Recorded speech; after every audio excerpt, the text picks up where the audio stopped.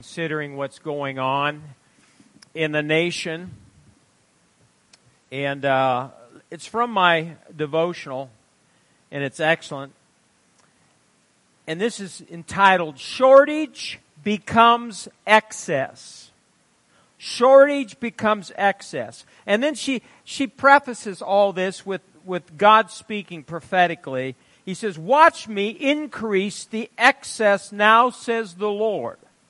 For where you felt like there was just barely enough to get by, I shall provide not only enough, but more than enough so that your shortage becomes excess in this time." Say excess. Excess. In this time. And then she quotes Deuteronomy 28:5, "Blessed shall be thy basket and thy store." She says so many people live paycheck to paycheck, and it seems they have barely enough money to make it until the very end of the month. In a world where recession has become rampant, some have suffered from lost wages or even job losses. Savings have dwindled, and for many people have disappeared altogether. One of the key prophecies God spoke to Israel through the mouth of Moses was if the people would keep trusting God in hard times, God would see to it that restoration hovered over their storehouse. How many of you want restoration hovering over your storehouse? This was speaking of excess resources that are set aside for future use. God was preparing Israel to not be moved by circumstances that didn't seem to be going like they wanted. Can we relate to that? How much are eggs now a dozen? He wanted them to know that no matter what, even when resources were lean or hard to find, He would see to it that blessing would return to their savings and their storehouse. But you need to expect it. God wants to pour excess into your life because He's a big God. Even when it seems that there's not enough provision to go around, we have to believe it simply because God is supernatural. It's excess in the middle of shortage that shows the glorious power of God in action. We need to expect that kind of outpouring because we serve the Lord who turns shortage into excess. Amen? So, in the days ahead, folks, don't get caught up with all this talk about shortage, and price gouging. And, the prices are going up at the grocery store. She comes home and she tells about what's going on. Have you noticed that? Amen. Well, let's stand up because I want to read this prayer together in unison this morning because we serve a God of excess. A God who's more than enough. A God that'll supply all of our need according to His glorious riches in Christ Jesus. Father, I know that You are the God of excess in times of shortage. You bless my savings even when resources seem low. I ask You to fill my storehouse and cause blessing upon it right now so that I have more than enough in Jesus' name. Say it once more. We have more than enough in Jesus' name. Amen. Amen. You may be seated. Ushers, you can kindly wait upon the people. If you need an envelope for your giving, raise your hand and they'll see that you get one.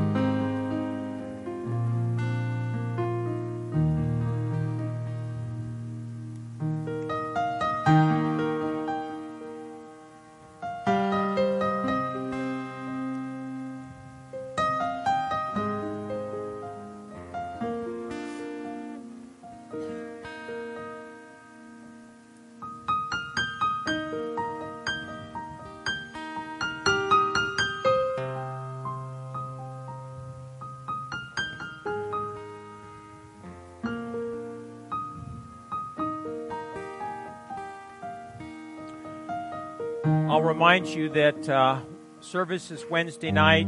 Prayer is at 6:15. And then Sunday morning is Donut Day. Amen. I want you to look in your Bibles to Ephesians chapter 3 and verse 14. We've been on a short series, and we'll have a couple more Sundays, and this is number 3, entitled, How Big is Your God? How big, I'm asking you today, how big is your God? He's big. I've always loved this scripture in Ephesians chapter 3 in verse 20. It states, Now to him who's able to do exceedingly abundantly, say that, exceedingly abundantly above all that we ask or think, according to the power that works in us, to him be glory in the church by Christ Jesus to all generations forever and ever. You need to meditate on that scripture every day, especially in the times in which we live. Now, we said our purpose statement was this: as Christians, we must believe that our God can and is willing. See, many people believe God can, but is He willing to do what? To exceed our highest expectations. Sad to say, because of an attitude of indifference and a lack of understanding of the power that works in us, we limit God by not asking big or thinking big. If the church is going to minister effectively to the harvest of souls that's coming, we must personally and corporately adopt and exercise a kingdom mindset of growth and expansion. This mindset will believe big, dream big, pray big, and ask big. If we do this at Harvest Church, if you do this with your own family, what will happen? Big things. And I really believe God is dealing with His people in the days to come, no matter what we see, in the government. You've got to start envisioning Him as a God that can do big things. With your job, amen. Sometimes we're hesitant in asking Him. But see, my Bible says, come boldly before the throne of grace to obtain mercy and find grace to help in time of need. Boldly, not cowardly, but boldly. Why can you and I come boldly before His throne of grace? Because we're sons and daughters of God. So if you got an issue with your business, an issue with your family, an issue with your finances, God is a big God, and you need to go to Him and ask Him. Amen? Now, we've looked at a couple gentlemen. We've looked at Abraham. We've looked at Joseph. Today we're going to look at Joshua and the children of Israel. But we're looking at 4 examples of believing big, dreaming big, praying big, and asking big. Now, Kaylee's typed these up, and you get them at the door so you can look at these. They're very simple. Take them home, and the scripture references are there, and that will help you. Many times, folks, we forget what the preacher preached last week. That's why I've always liked series. I always like to build on series, because faith comes by hearing and hearing and hearing the Word. So I'm not going to review today, but you can review. Amen? Amen. So today we're looking at Joshua, and we're going to look at keys to praying big. Say praying big. We need to pray big prayers. Why? I just told you, because we can come boldly before His throne of grace. Amen. His ears are open to the cry of the righteous. I want you to look in your Bibles to Luke chapter 11. Luke chapter 11 and verse 1. Keys to praying big. Number 1, there's just 3 today. Keys to praying big prayers. Stay kingdom-minded in your prayers. Say that. Stay kingdom-minded in your prayers. Luke chapter 11, Verse 1 says, "It came to pass as he was praying in a certain place when he ceased, that one of his disciples said to him, 'Lord, teach us to pray, as John also taught his disciples.' So he said to them, 'When you pray, say, Our Father in heaven, hallowed be your name. Your kingdom come, your will be done on earth as it is in heaven. Give us this day our daily bread, and forgive us of our sins, for we also forgive everyone who's indebted to us, and do not lead us into temptation, but deliver us from the evil one.'" In my Bible, under my kingdom dynamics, it says the ministry of the kingdom. Jesus' words, "Your kingdom come," are more than a suggestion to pray for a distant millennial day. For everything in this prayer is current. This prayer is not a formula for repetition so much as it is an outline. I like this. An outline for expansion. Say expansion. Worship is to be longer than a sentence. Petitions are not confined to bread. Forgiveness is to be requested in specifics, not generalities. And prayer for the entry of God's kingdom into present earthborn situations is not accomplished in a momentary utterance. The verb, mood, and tense of "your kingdom come" essentially says, "Father, let your kingdom come here and now." Say here and now. Such prayerful intervention is called intercession. Motivation towards such prayer occurs when we recognize the importance Jesus placed on prayer in helping us serve, now listen, this is good, in our roles as kingdom administrators. We're kingdom administrators. Without the intervention of God's kingdom rule through prayer, earth's circumstances will succumb to inevitable consequences. Earthly scenes of need must be penetrated by God's will here as in heaven. Either the weakness of a human being's rule, the flesh, or the viciousness of hell's works, the devil, will prevail. God's power alone can change things and bring heaven's rule or heaven's kingdom instead. And the honor and the glory for prayer's answers are His. However, the praying is ours to do. Unless we ask for the intervention of His kingdom and obey His prayer lessons, nothing will change. All kingdom ministry begins with, is sustained by, and will triumph through prayer. So prayer is important. This has always been a church that prays.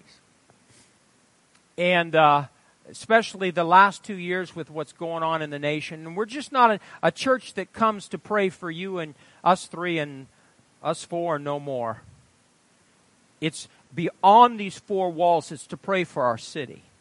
It's to pray for our state. It's to pray for our nation. It's to pray for the world.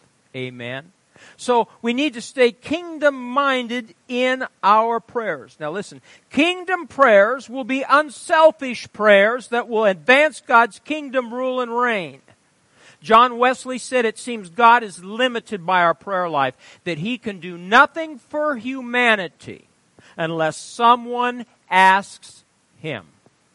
If you want to discover, now listen, you might not want me to read this. Shall I skip number 5?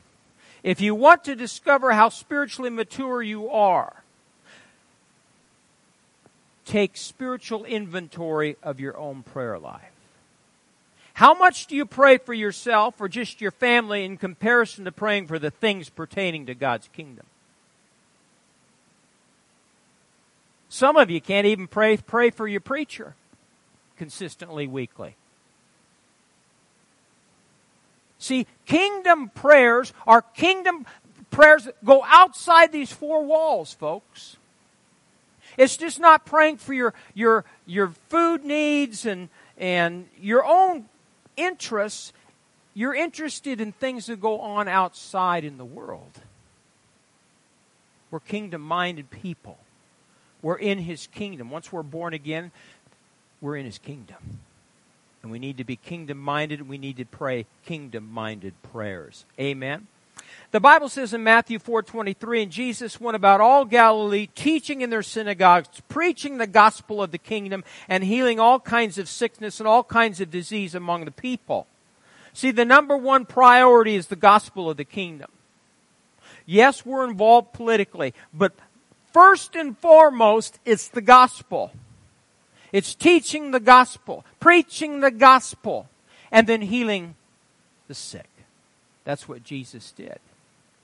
But once He did that, He influenced, He's influencing now the whole world. We need to be kingdom people, kingdom-minded people, and be interested in the interests and the concerns of other people. So get outside your family.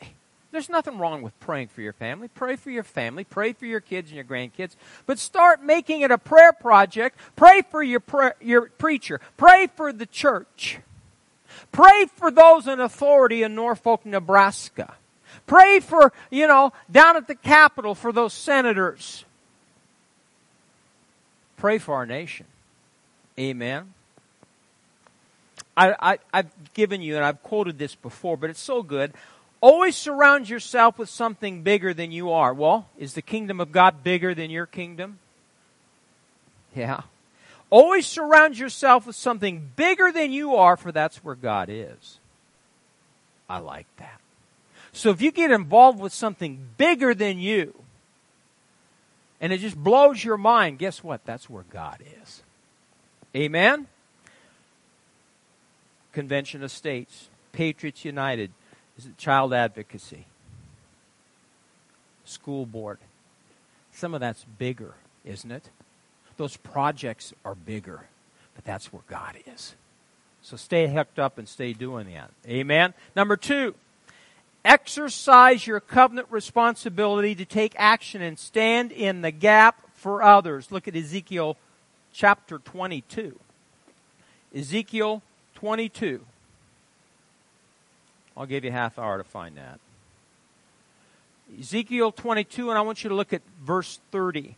Exercise your covenant responsibility to take action and stand in the gap for others. That's why we pray big prayers, because we're not just praying for ourselves, we're praying for other people and other circumstances and situations. And Ezekiel 22 verse 30, God says this, "So I sought for a man among them who would make a wall and stand in the gap before me on behalf of the land, that I should not destroy it, but I found no one." So God's looking for someone to heal that breach, that gap in the wall. And a gap is a metaphor for intercession between God and man. Again, in my Bible commentary, it says, "The heart of God is searching for those who will answer the need for someone to stand in the gap." The picture is clear. Without someone in place, invasion of the darkness occurs and eventual destruction of people takes place. What do you think has happened the last few years with the school system? There's been a gap. There's been a breach. And because of that, darkness has entered in. But see, now what are we doing? We're standing in the gap. Amen? Answer the Holy Spirit's call. Don't allow the price that needs to be paid. Make intercession a passive issue. It will cost time, energy, purity of motive, sleep, and greater faith than most other things we do. Immediate results are seldom seen. That's encouraging, isn't it? Sometimes we may wait for many years to witness God's answer, or it may occur beyond our own lifetime. Let us be the opposite of neglect referenced in Isaiah. God has made it clear from Genesis to Revelation that prayer is the match that lights the fuse to release the explosive power of the Holy Spirit in the affairs of men. Let us give priority time to that. Amen? Now, let's look at Joshua, because that's where we're going to talk about today. This is the third one. And this is such, you can't ask bigger or pray bigger than what Joshua did. And I bet you're going to realize where I'm going with this.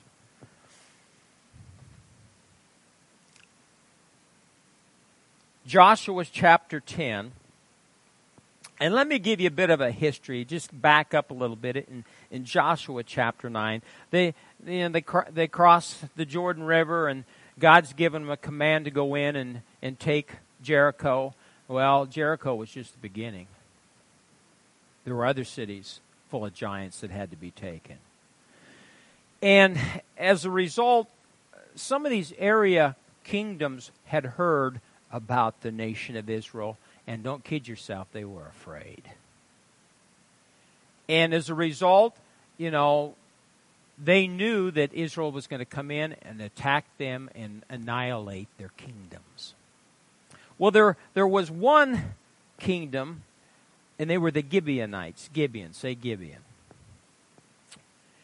And they were very shrewd and deceitful people. But because of that shrewdness and that deceit, their lives were spared. They knew that basically Israel would make covenant with people from distant lands and incorporate them in God's kingdom. And so they had a plan, and they hatched a plan, and basically, you know the story. I won't read it to you.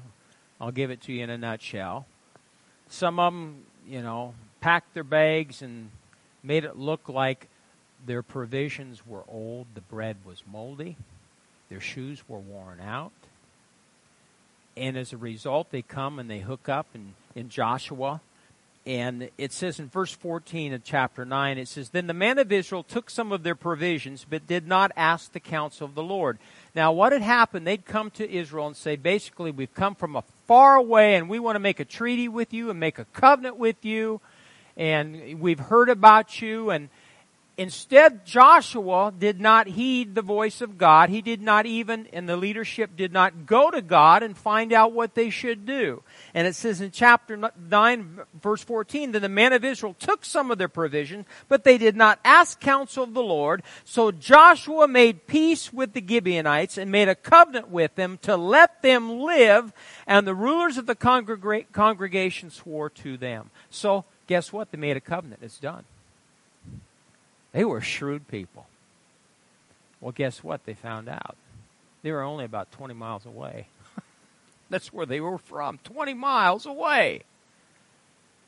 But yet, Joshua had no choice. He made a covenant, and he had to live up to his word. It says something about covenant. It says something about integrity. As a result, Joshua made the Gibeonites woodcutters and water carriers for the congregation. In other words, they became slaves the rest of their life. But guess what? They were breathing. They were alive. Amen? Now, let's pick up in chapter 10. I'm going to read this to you in verse 1 through 11. Now it came to pass, see, when Adonizedek, king of Jerusalem, heard how Joshua had taken Ai and utterly destroyed it, and he'd done to Jericho and its king, so he'd done to Ai and its king, and how the inhabitants of Gibeon had made peace with Israel and were among them. So all the other area kingdoms were really upset now, and they're going to attack Gibeon. Then they feared greatly, because Gibeon was a great city, like one of the royal cities, and because it was greater than Ai and all its men were mighty. Therefore Adonizedek, king of Jerusalem, sent to Hoham, king of Hebron, Piram, king of Jarmuth, Japha, king of Lachish, and Debir, king of Eglon, saying, "Come up to me and help me, that we may attack Gibeon, for it has made peace with Joshua and with the children of Israel." Therefore the 5 kings of the Amorites, the king of Jerusalem, the king of Hebron, the king of Jarmuth, the king of Lachish, and the king of Eglon, gathered together, went up, they all in their armies, and camped before Gibeon, and made war against it. Now I suppose Gibeon's quaking in their boots. They're shaken. They're fearful. And the men of Gibeon sent to Joshua at the camp of Gilgal, saying, "Do not forsake your servants. Come up to us quickly. Save us and help us, for all the kings of the Amorites who dwell in the mountains have gathered together against us." Now, was Joshua and Israel supposed to do that? Why? Covenant. Covenant. That's why your word's so important. If you tell somebody you're going to do something, you better do it. Because if your word's no good, you're no good. Say that. If my word's no good, I'm no good. So Joshua ascended from Gilgal, he and all the people of war with him, and all the mighty men of valor. And the Lord said to Joshua, "Do not fear them, for I have delivered them into your hand. Not a man of them shall stand before you. And is that good news? So Joshua and Israel could just sit down and let God do whatever He wanted to do. No, I don't think so. Joshua therefore came upon them suddenly, having marched all night from Gilgal. So the Lord routed them before Israel, killed them with a great slaughter at Gibeon, chased them along the road that goes to Beth Horon, and struck them down as far as Azekah and Makkedah. And it happened, as they fled before Israel and were on the descent of Beth Horon, that the Lord cast down large hailstones from heaven on them as far as Azekah, and they died. Now that's cool. Why can't that happen in Washington, D.C.? My flesh would just love to see God rain down hailstones. There were more who died from the hailstones than the children of Israel killed with the sword. But yet you need to see, God promised Joshua and the nation of Israel He'd come through for them, but here Joshua and his army marched all night to do their part. See, God's promised a lot of things in the Bible. We still have a responsibility to pray. Amen? Then Joshua spoke to the Lord in the day when the Lord delivered up the Amorites before the children of Israel. And this is what he said in the sight of Israel. And this is awesome. You talk about a leader, a bold leader. He spoke directly to the Lord. And this is what he said.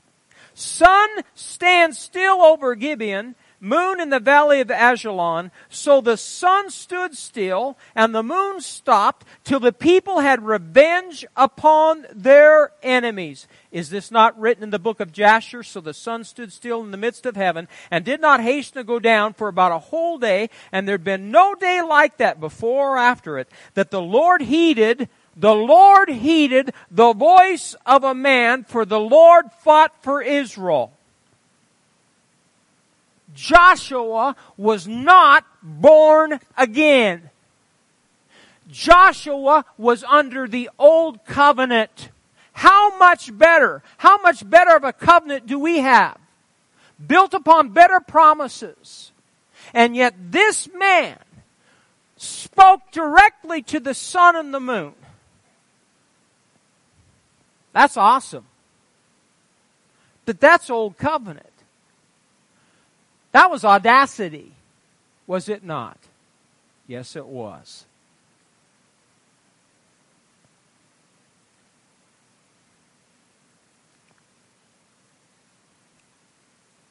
Praying big requires us as believers to be kingdom-minded and consider the needs of others. That's what I want you to see. Joshua and the nation of Israel had to help the Gibeonites. They were in covenant with them. And they helped them.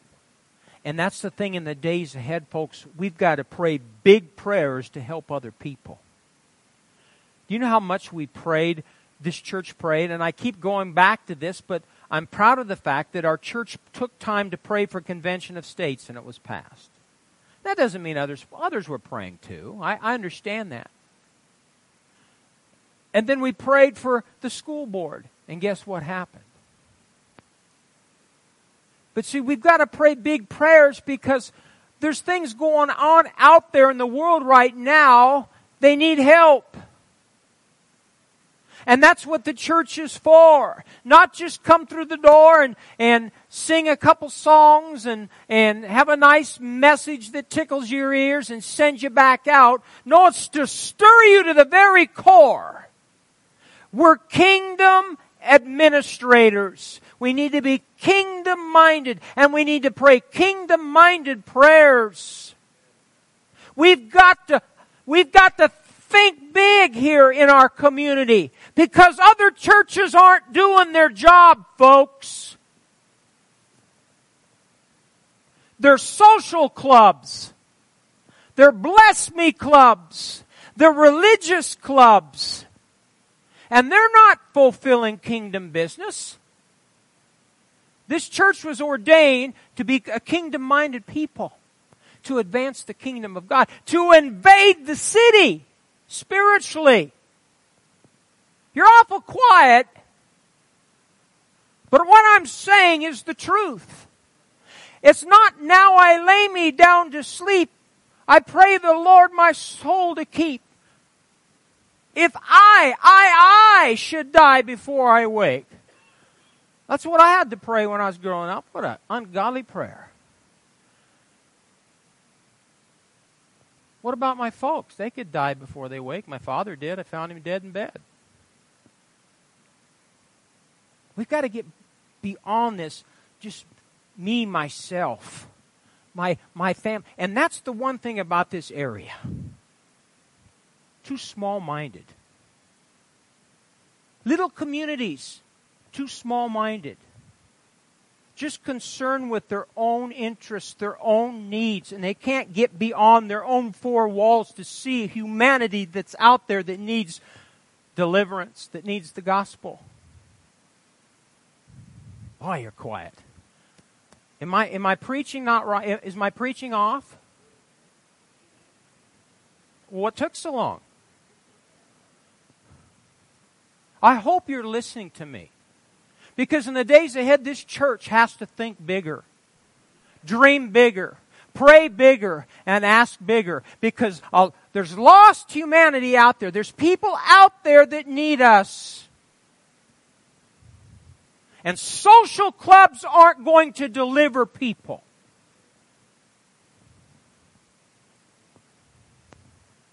But the gospel will. I got myself all riled up. I need a drink.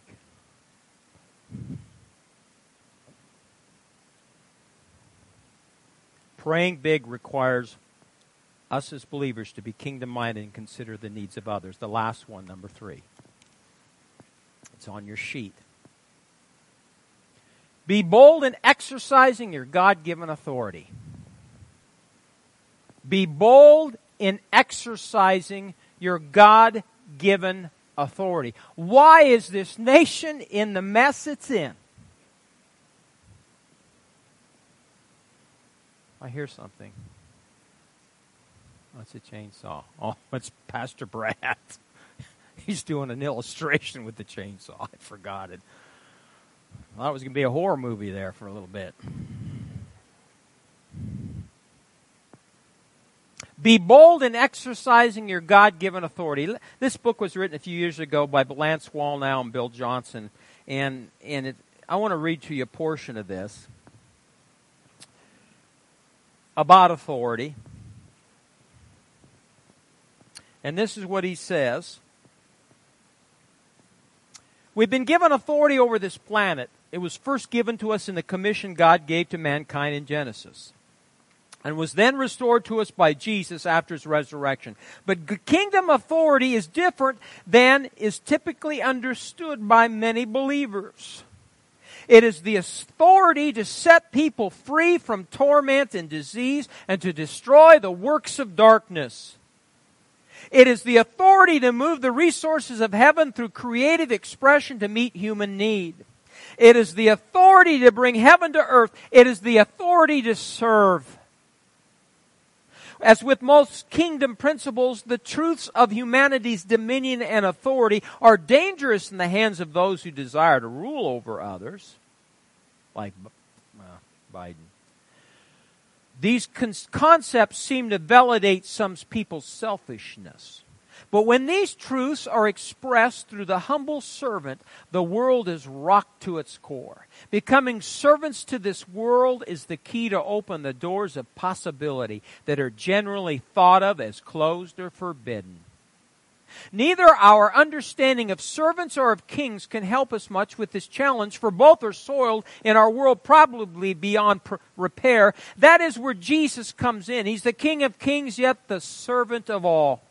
This unique combination found in the Son of God is the call of the hour upon us. As truth is usually found in the tension of two conflicting realities, we have an issue to solve. Like our Master, we are both royalty and servants. Solomon warns of a potential problem, saying the earth cannot bear up under a slave when he becomes king. Yet Jesus contradicted Solomon's warning without nullifying the statement by being effective at both. Jesus served with the heart of a king, but ruled with the heart of a servant. I like that. This is the essential combination that must be embraced by those longing to shape the course of history. Royalty is my identity. Servanthood is my assignment. Intimacy with God is my life source. So before God, I am intimate. Before people, I'm a servant. Before the powers of hell, I'm a ruler with no tolerance for their influence. Are you listening? Wisdom knows which role we are to fulfill at the proper time. So there's times we serve. Amen. There's times we're intimate with God. Then there's times we take the bull by the horns. Amen. He says there are 7 realms of society that must come under the influence of the king and his kingdom. For this to happen, we as citizens of the kingdom must invade. The dominion of the Lord Jesus is manifest whenever the people of God go forth to serve by bringing the order and blessing of His world into this one. Then he goes on to say, and I'm not going to read this, but how many of you know the 7 mountains? How many have heard that? 7 mountains that we're supposed to invade is the church, business, education, the church, family, arts and entertainment, science and medicine, government. Everyone say education. Everyone say government. The kingdom of God's called to invade those. This church, we're called in this community to have an influence with those 7 mountains. I believe that with all my heart. Joshua, in chapter 10, and I read it to you, used his authority and spoke directly to the sun and moon, which delayed the sunset and gave Israel more time to conquer their enemies. Amen. Look at Luke chapter 10. I'm almost done. Luke chapter 10. Luke 10, verse 18.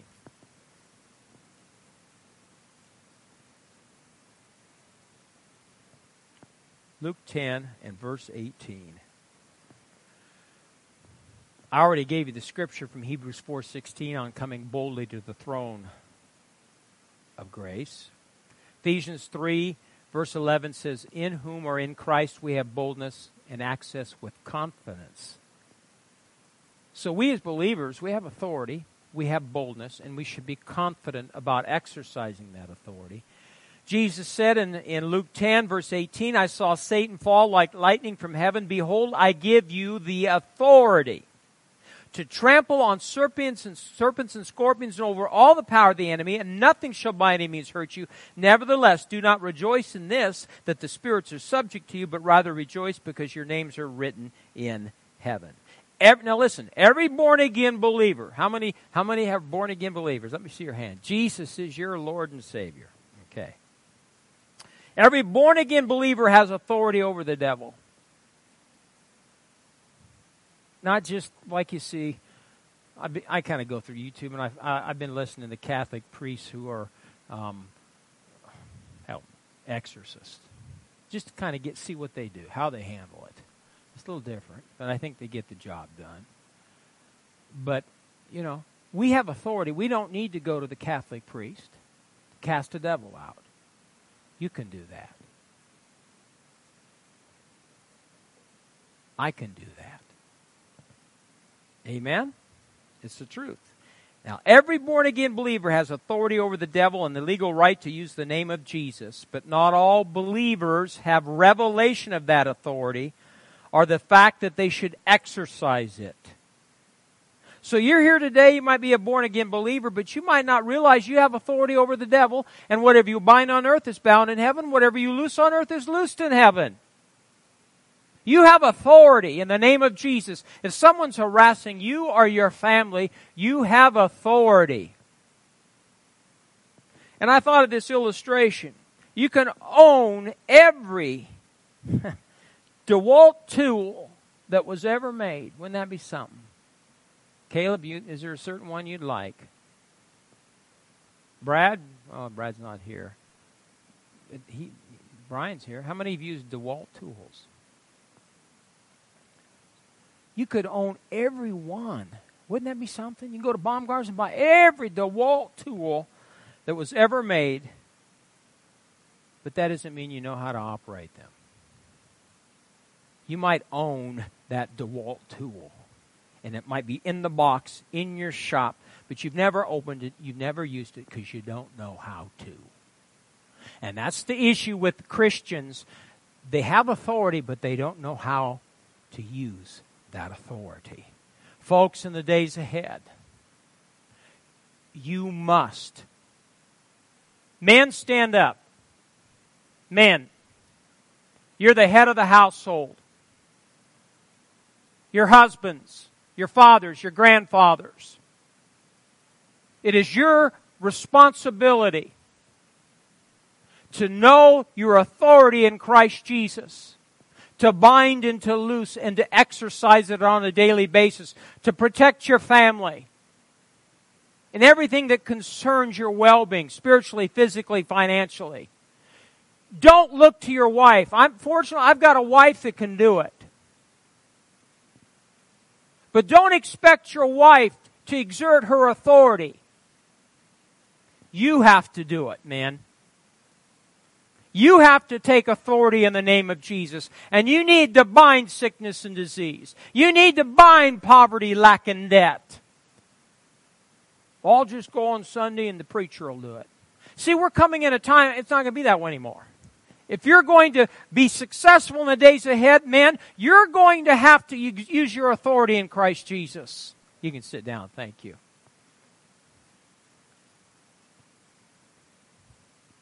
Every born-again believer has authority and the legal right to use the name of Jesus, but not all believers have revelation of that authority or walk in it. This man did, Smith Wigglesworth.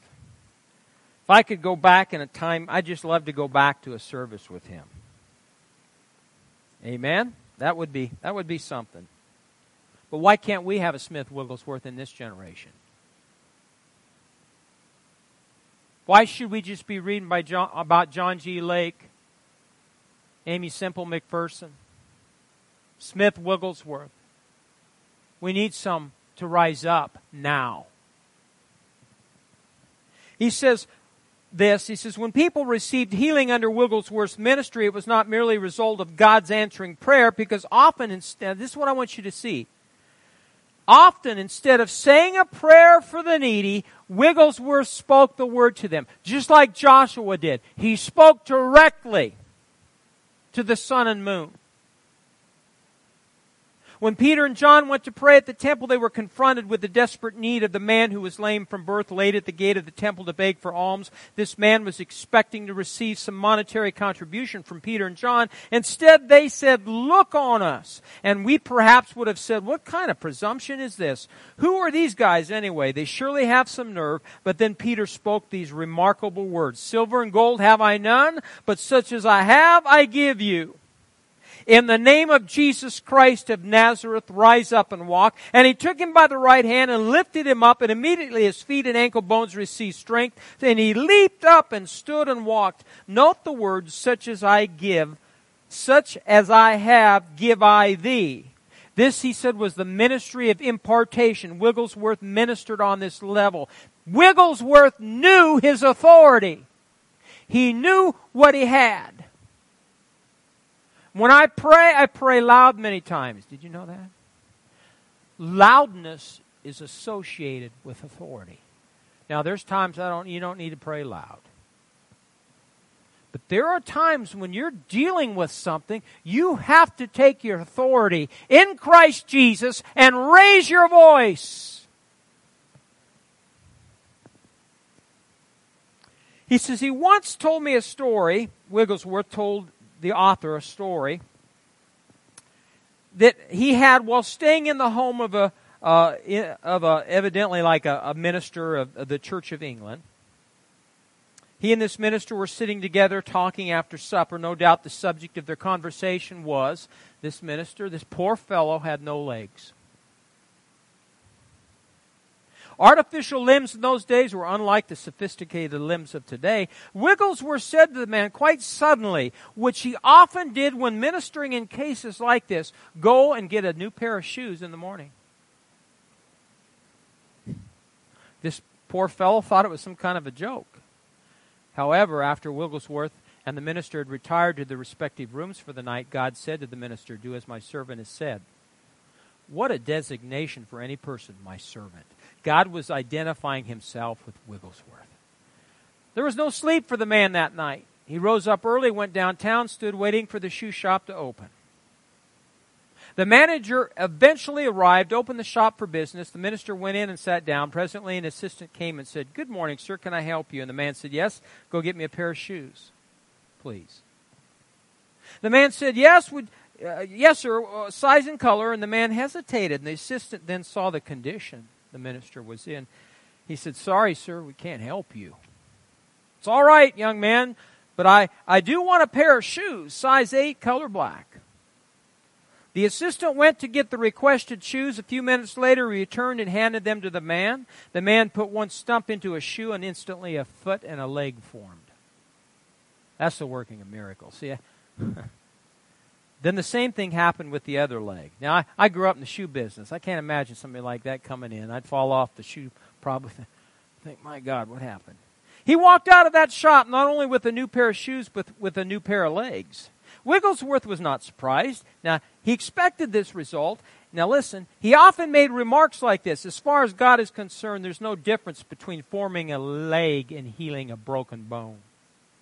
The point is this, and this is what I want you to see today. This is what Joshua did. This is what you can do. Wigglesworth did not pray for the man. He told him what to do, and the man just did it. So prayer just isn't saying a nice, passive, bless me, bless you, and bless your family prayer. It's speaking the word. Man, I already had you stand up again. What was the thing I forgot. What was I told you before? Exercise your authority in Christ Jesus. See, the next thing you need to do, you need to speak to the mountain. Speak to the circumstance. Speak to the situation, whatever it is. It's not, "Oh, Father, please help me deliver my family." Speak to the mountain. Speak to the circumstance. Declare and decree a thing, and it shall be established for you, and light shall shine upon your pathway. Sit down, Joshua and Caleb. There's no Joshuas here. There's a Caleb. Sit down. I'm talking about you need to have that same spirit of Joshua and Caleb. Speak the word with authority. One more scripture. Look at Matthew 8. I'm going a little longer today, but that's all right. You don't need to go eat. You ate Thanksgiving meal. You could go a week on it. I could go on a week on what I ate. I'd still have to have my toast at night, though. They make fun of me because I have toast before I go to bed. It's just a standing joke with jelly. Lots of jelly. Matthew 8. I want to read this to you. I've been reading this scripture this week and looking at it and meditating upon it and thinking about it. And it's about authority. But the guy that understood this authority was a Gentile. He wasn't even a Jew. Listen to this in verse 5. When Jesus had entered Capernaum, a centurion came to him, pleading with him, saying, "Lord, my servant's lying at home paralyzed, dreadfully tormented." Jesus said to him, "I will come and heal him." The centurion answered and said, "Lord, I'm not worthy that you should come under my roof, but only what? Only what? Speak a word, and my servant will be healed." This just blows my mind. This guy had such revelation, and it blew Jesus' mind too. "For I also am a man under authority, having soldiers under me, and I say to this one, 'Go,' and he goes. To another, 'Come,' and he comes. And to my servant, 'Do this,' and he does it." And when Jesus heard it, he marveled. He marveled. And said to those who followed, "Assuredly I say to you, I have not found such great faith, not even in Israel. And I say to you that many will come from the east, the west, and sit down with Abraham, Isaac, and Jacob in the kingdom of heaven. But the sons of the kingdom will be cast out into outer darkness. There will be weeping and gnashing of teeth." And then Jesus said to the centurion, go your way. And as you have believed, so let it be done for you. And his servant was healed that same hour. You should meditate on that. This man wasn't even born again. We're born again. We're sons and daughters of the Most High God. We've been given delegated authority, and we're supposed to use it on planet Earth to advance the kingdom of God. Now listen to this statement. It's the last one I'm going to make. Those of you that might be young Christians, young in the Lord, listen to what I'm saying. A believer will never operate in his God-given authority until he's been under authority. I'll say it again. A believer will never operate in his or her God-given authority until they've been under authority. In other words, you're not going to operate effectively because we already read to you about Jesus was not only the king, but he was a what? Servant. So if you think, Caden, you're going to have a ministry, then you better learn how to serve. And that applies to everyone here. Especially anyone that senses a call on their life to be a fivefold ministry gift. You better learn how to serve now. And be accountable to those in authority now. But if you just go out there and you start operating in authority that you don't even understand, you're going to get in trouble. A believer will never operate in his God-given authority until they've been under authority. So what did we learn today? We need to pray what kind of prayers? Kingdom-minded prayer, big prayers. Why pray big prayers? Because you have a kingdom mindset. Say, I have a kingdom mindset. Number 2, you're called to stand in the gap for others. Say, I'm called to stand in the gap for others. That's what intercession is. Number 3, you know you can boldly exercise your authority. Say this, I can boldly exercise my authority in Christ Jesus. Amen. Let's stand to our feet today.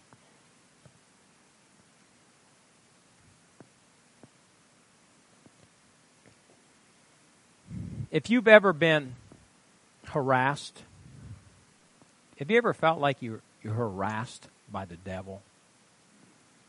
Amen. Just things are going on. You don't like what's going on. I'm telling you today, know who you are and use your authority. And some of you need to quit going and asking somebody else to pray for you. I'm going to dismiss after this. And I'm going out that door. Some of you need to quit asking other people to pray. What do you mean, preacher? I mean, you pray. You take authority. You bind and loose. You show the devil who you are. You don't mess with me. You don't mess with my family. You leave my family alone. You leave my church alone. Get the hell out of my community. Quit harassing our school board and our superintendent. We're believing God for a miracle there. Quit complaining about the mayor. I don't like him either. But use your authority and start using that authority and believe God for another mayor in the days ahead. Don't wait till the election. Start now. Boy, it got real quiet. But it's the truth. We whine and complain, but we won't do something about it. I think we should have a repentance service. Father, today we thank you for your goodness and mercy. Father, forgive us for complaining about the situation Help us, Spirit of grace, to stand as men and women of God and use our authority in Christ Jesus to bind and to loose. You've not called us to be weak and wimpy, but strong and bold. So Lord, today I ask you, Spirit of grace, a spirit of boldness to come upon the people of Harvest Church in the remainder of this year and the days coming, this new year that's coming.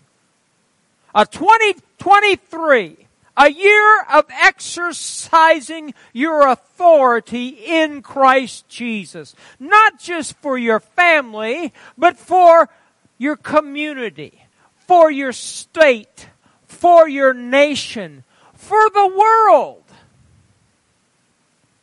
Thank you, Father. These people don't just hear your word, but they're doers of your word. So, Lord God, I thank you. I believe, Father, that you're raising up a strong and bold and aggressive people here at Harvest Church. And some will be offended and some will be angered, but will not stop because we're kingdom-minded in all that we set our hand to and all that we pray about. And Father, I thank you for sending more kingdom-minded people here to help. In the name of Jesus, we thank you, Father. And all God's people said amen. Is there anyone here today you need prayer for your physical body?